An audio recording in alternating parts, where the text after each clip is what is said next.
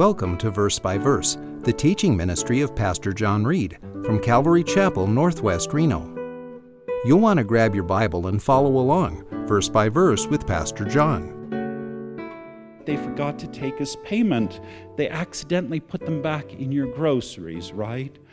Well, not exactly. It was ordained by Joseph, ordered it, and it was a gift, a blessing from God. Verse 13, take your brother also, Benjamin, and arise, return to the man. Okay, here's the present. Here's double the money, payment for what you got for free, and then to buy more groceries, and here's little Benjamin. And Judy, you better watch him and keep him by your side. He's all I have left. 14. And may God Almighty grant you compassion in the sight of the man, this Lord of Egypt, so that he will release to you your brother, Simeon, and Benjamin. And as for me, if I am bereaved of my children, I am bereaved. What choice do I have? I need to recognize the Almighty God who is omnipotent with all power. I'm brought to my knees. I must release my baby boy Benjamin into the trust of God. I don't want to, but I'm forced to.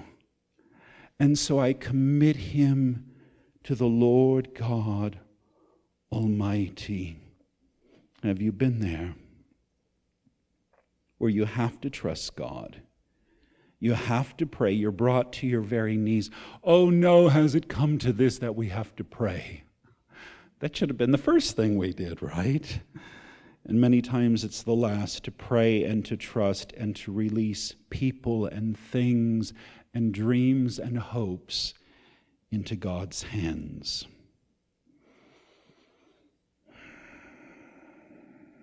If it must be, if I have no choice. Was it Queen Esther? And she had to intercede for her people and go before the king without being invited, and she is risking her head. And she's like, I could die if I go unannounced. This is crazy. But she must go to save the Jews. And Esther says, I will go. And if I perish, I perish. Sometimes you have to risk your own neck. You have to risk your own future, like Esther. And you have to trust God with everything. It's like the old song, whatever will be, will be. The future's not ours to see. Que sera, sera. You've got to give it to God. You have to resign to God. You have to step down from your position and your throne and let God be God and you his servant. Have you tried to play God in your life, play God in your family's life, be God at work? Oh no, you're not the judge. Let God be God. Step down, give up your position, and let him take control. Do you hate giving up control? I know it's hard to give control over to Jesus. Verse 15.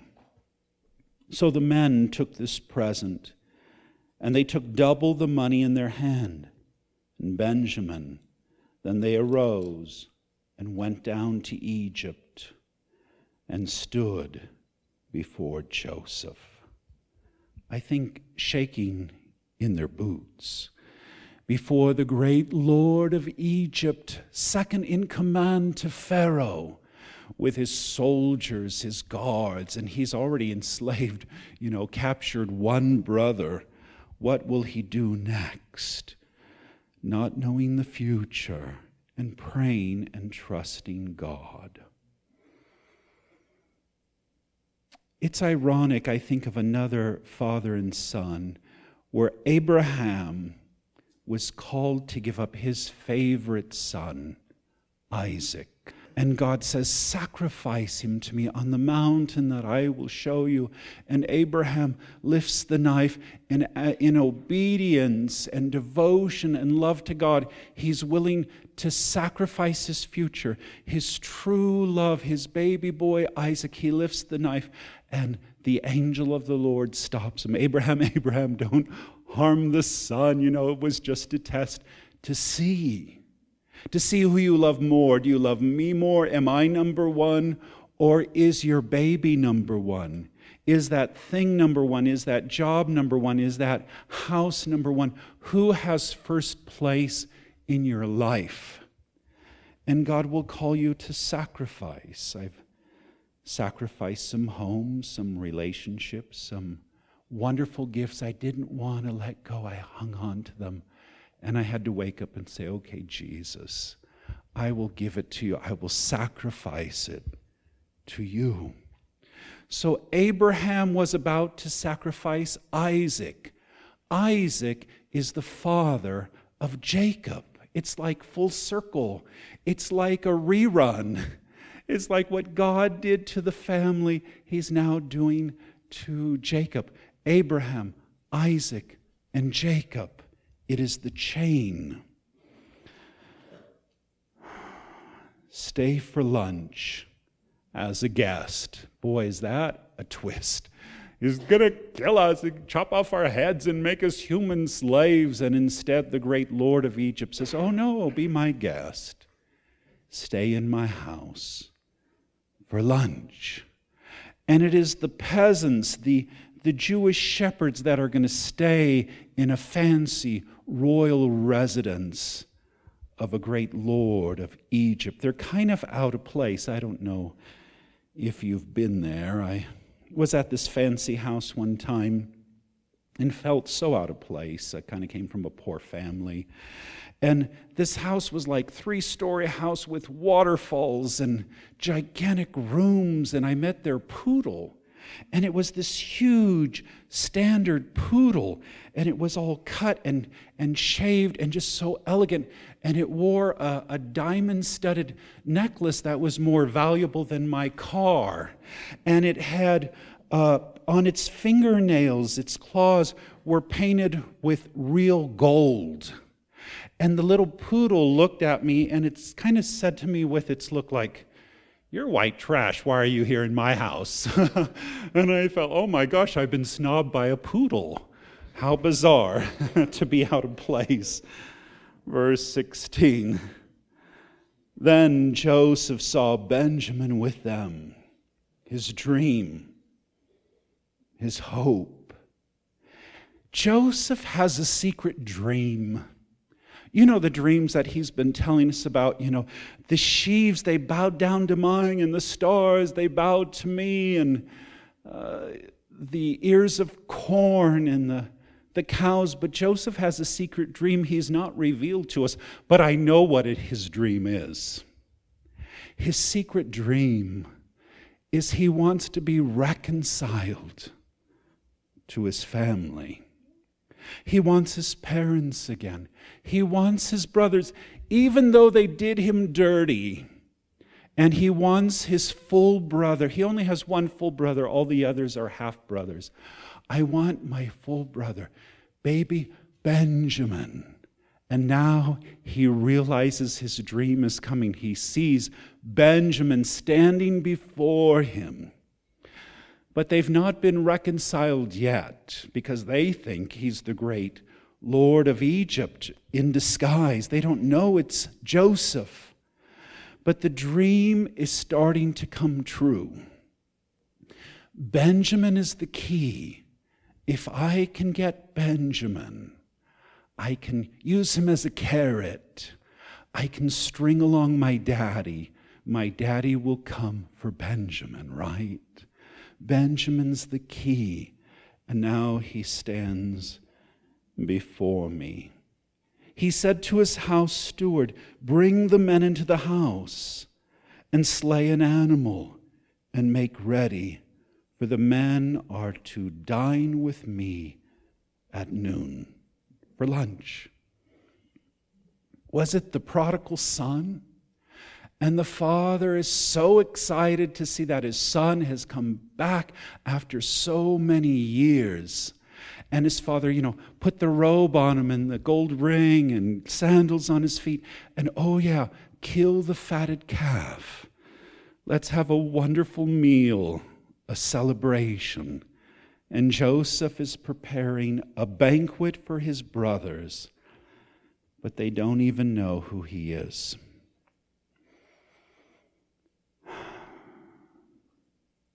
It's so emotional when you see family after a long time.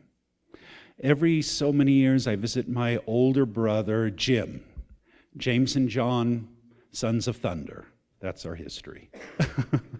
And when I see my older brother, he always cries and he hugs me, and I kind of act embarrassed, but to tell you the truth, I feel good that my brother cries for me. He's very emotional. I'm so glad to see you. How many years? But Joseph has to keep it together. He has to keep the charade. He has to wear the mask. Verse 17. So the man did as Joseph said and brought the men to Joseph's house, this huge palace in Egypt. Oh my gosh, don't touch anything. It's so beautiful. 18. Now the men were afraid because they were brought to Joseph's house. And they said, it is because of the money that was returned in our sacks the first time that we are being brought in, that he may seek occasion against us and fall upon us and take us for slaves with our donkeys. Oh, this is horrible. Why has he brought us to his house? It's a trap. His guards, they're going to beat us up. They're going to make us into human slaves. Yeah, Joseph probably should have made you into slave like you did to him and got revenge. But Joseph has forgiven. It's a plan. It's a test, as we will see next week. Joseph has a test to see where his brothers are. What will he do to us? He's going to capture us. And the brothers are saying, you're going to take my little donkey too. I love that donkey. It's kind of like the Wizard of Oz, right? The witch. I will get you, my pretty, and your little dog too. Not Toto. No, not Toto. Can I tell you, Joseph doesn't need any more donkeys. He doesn't ride a donkey. They're kind of coming from a poor class of Bedouin shepherds that are kind of smelly like animals, farmers, right? Joseph is first class. Joseph doesn't ride donkeys. He rides a chariot it's ornate and it's beautiful and it's a great royal chariot, second to Pharaoh. He doesn't need your stinking little donkey. But you know how brothers think. My little donkey, I love him. Verse 19. So they came near to Joseph's house steward and spoke to him at the entrance of the house and said, "Oh, my Lord, we indeed came down the first time to buy food. And it came about when we came to the lodging place that we opened our sacks. And behold, each man's money was in the mouth of his sack, our money in full. So we have brought it back in our hand.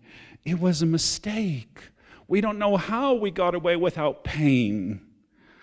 I don't know how that thing jumped in my purse, No, it was an accident. Joseph framed them. Joseph had the money put back in, kind of like a blessing from God. But they're so scared. We're out of place in this fancy house. 22. We have also brought down other money in our hand to buy food. We do not know who put our money in our sacks." He said, "Be at ease, do not be afraid. Your God and the God of your father has given you treasure in your sacks." What a weird thing to say for a pagan Egyptian servant. Your God with a capital G, Yahweh, the God of the Jews, has blessed you.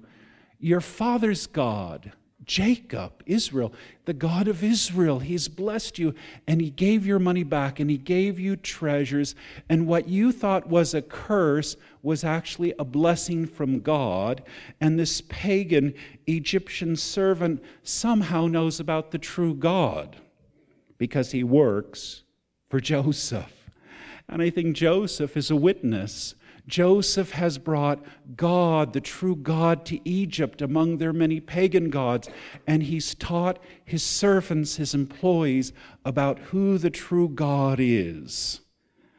And this houseboy knows the God of the Jews, and he's in on the plan, and he knows about the money, and it was a blessing and not a curse.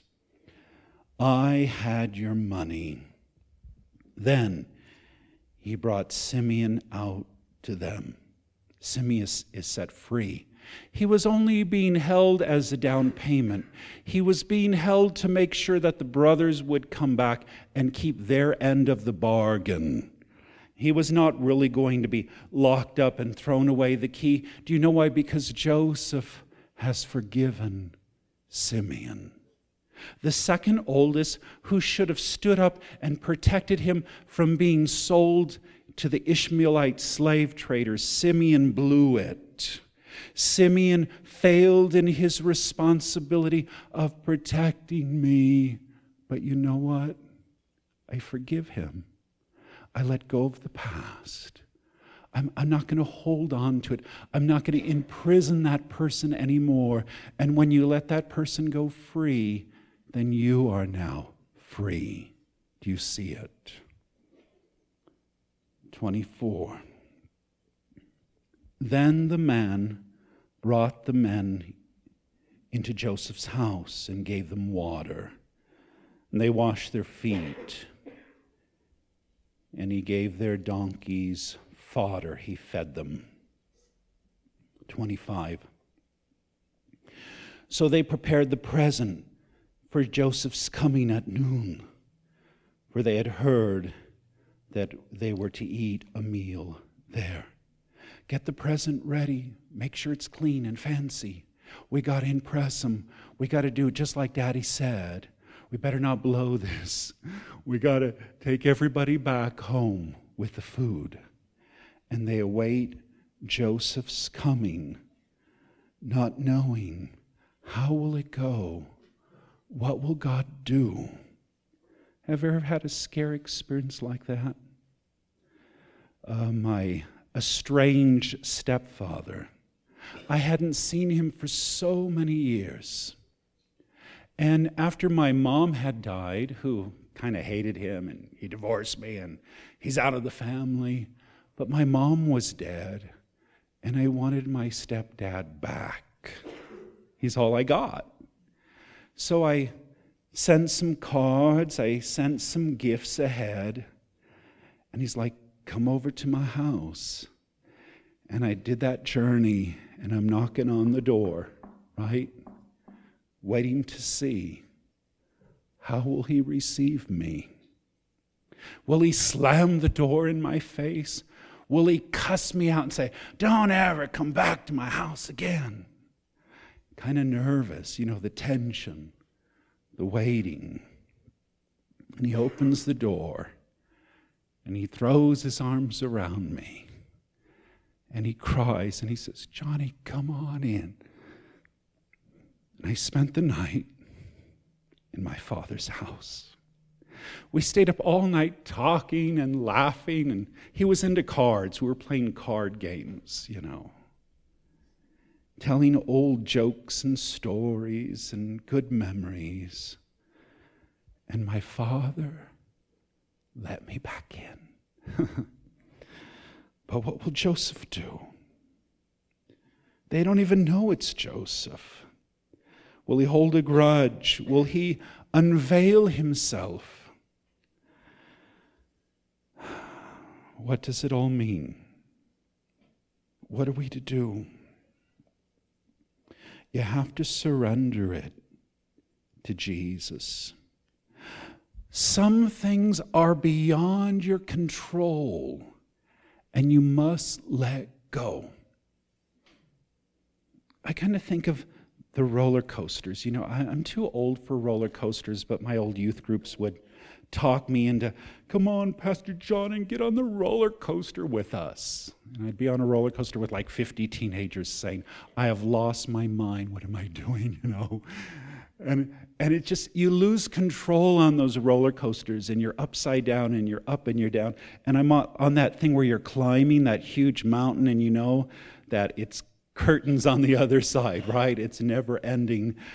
And you know what I've learned? On those roller coasters, you can hang on by your fingernails and hold on with all your strength and all that fear and horror, or you could just kind of surrender to it. And you can lift your hands in the air and let go and let God. And just go with it. And yell and scream and have fun. Instead of fighting it the whole time, you can release it. Does that make sense? And I think you've been hanging on in your knuckles and your fingernails, and you're intense and you just won't let go. But it's beyond your control. You might as well surrender to God. I think in worship, when I lift my hands to the Lord, it's a way of my saying, God, I surrender to you. In worship, I surrender my life. I surrender my future. I surrender my goals, my dreams, my hopes. I lift my hands in sweet surrender. Have you experienced things beyond your control? Being sick, in the hospital, that horrible diagnosis, going to the funeral home, facing the casket, being served with divorce papers, finding out you were betrayed, getting fired from that job, having your kids turn your back on you, experience that horrible loss, the foreclosure of your house, winding up in a prison cell.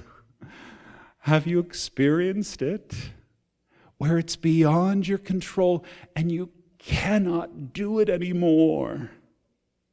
And you must call upon a power that is greater than your own. Or I always say, the Lord God Most High, the highest power. Give up control and entrust everything into the control of the omnipotent God, the Lord God Almighty. Give it all to Jesus. Give him your loved ones. Give him your future. Give him your very life. Give him your eternal soul.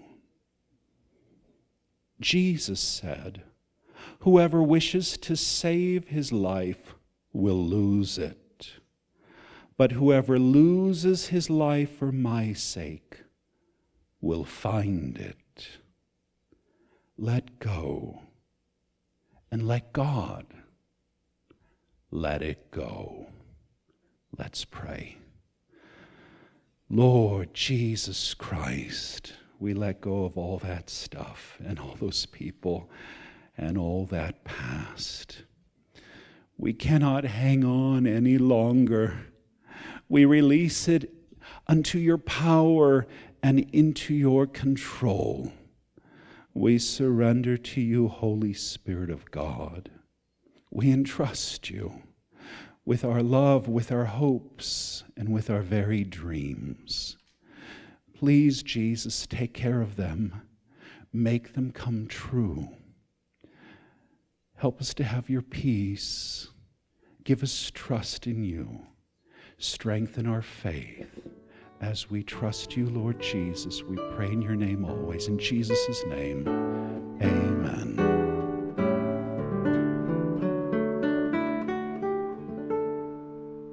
Thanks for supporting Verse by Verse, the teaching ministry of Pastor John Reed from Calvary Chapel, Northwest Reno, at 246 Courtney Lane, Reno, Nevada, 89523. Our phone number is 775-746-4567, and our webpage is calvaryreno.com. You're always welcome to join our services.